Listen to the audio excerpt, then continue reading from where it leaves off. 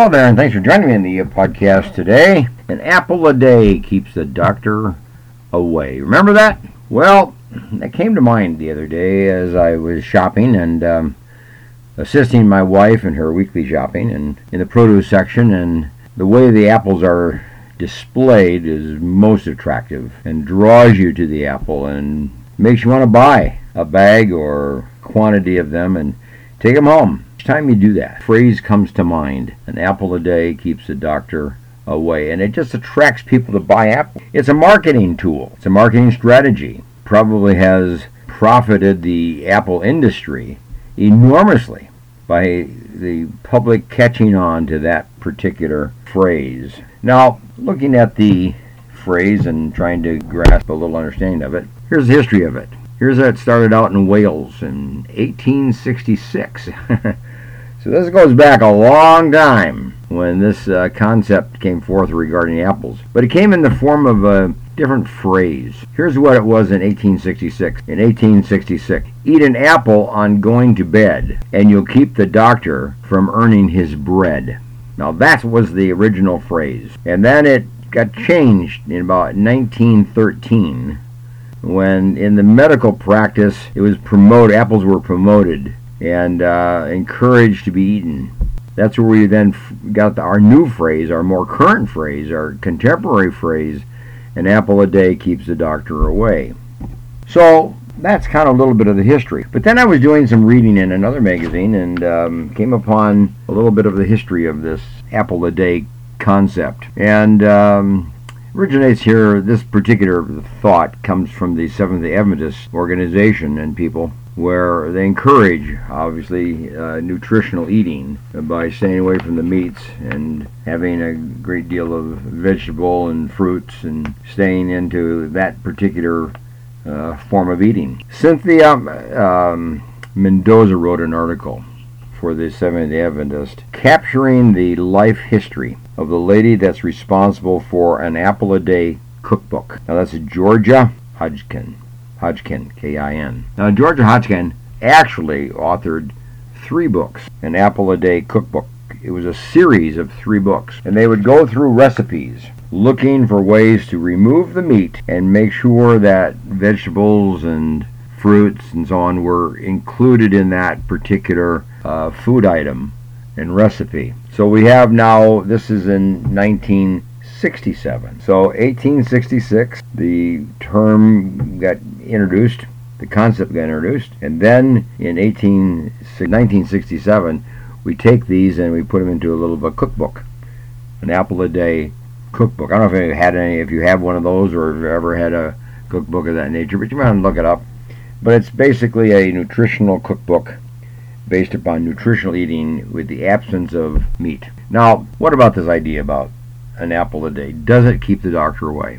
Does it keep the doctor from earning his bread? That's really the question that one has to be asked. So I did some further research and looking at the concept of people who eat an apple a day. Are they healthier? Do they live a healthier lifestyle? Do they use doctors less? Do they use medications less? Do they have certain kind of problems more or less? And so on. So we're taking a look at that particular concept. Here's the general finding and the general results of an apple a day.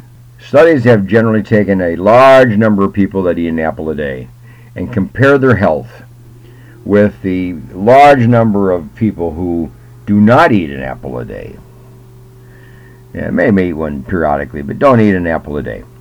And then compare these two groups relative to healthy standards of various kinds and mechanisms. And generally, here's what they find.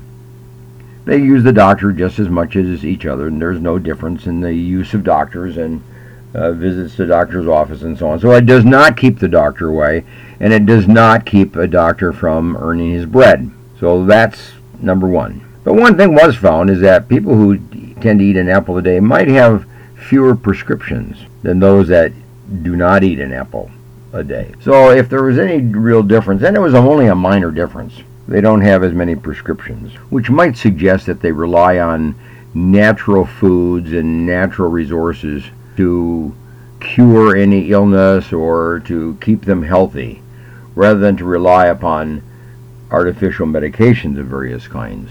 That's probably really what's going on in that particular study. What's the upshot? Yes, eat an apple a day. No problem. It is not a negative. It's probably very good. It's probably a good thing to eat. But it's not going to keep you from going to the doctor. It's not going to keep you healthier, and it's not going to keep you necessarily on the healthy side of life.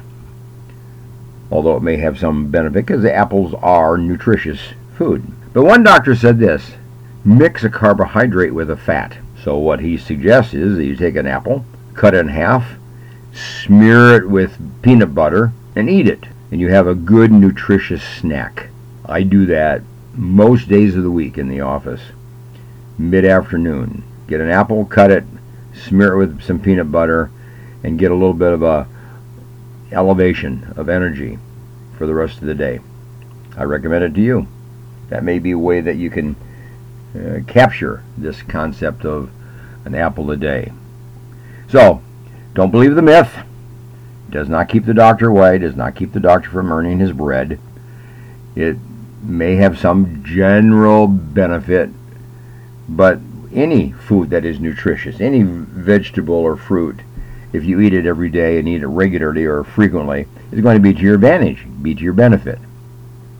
No unique issue regarding apples. It's just one more fruit, one more healthy item to eat in your diet, whether you have it as a snack or whether you have it as a meal item or whatever you have to do during the day. Go ahead and use apples, eat apples, as you would peaches and pears and cucumbers and other kinds of fruits and vegetables. Anyway, nice to have you with me today as we looked at this issue of an apple a day. It has no particular benefit to mental health, by the way. So it's up to you. It's to be encouraged, sure. Not to be avoided particularly, but don't look at it as a panacea of health. It's not going to make you healthier, not going to keep you healthier, and not going to make your life less medically vulnerable.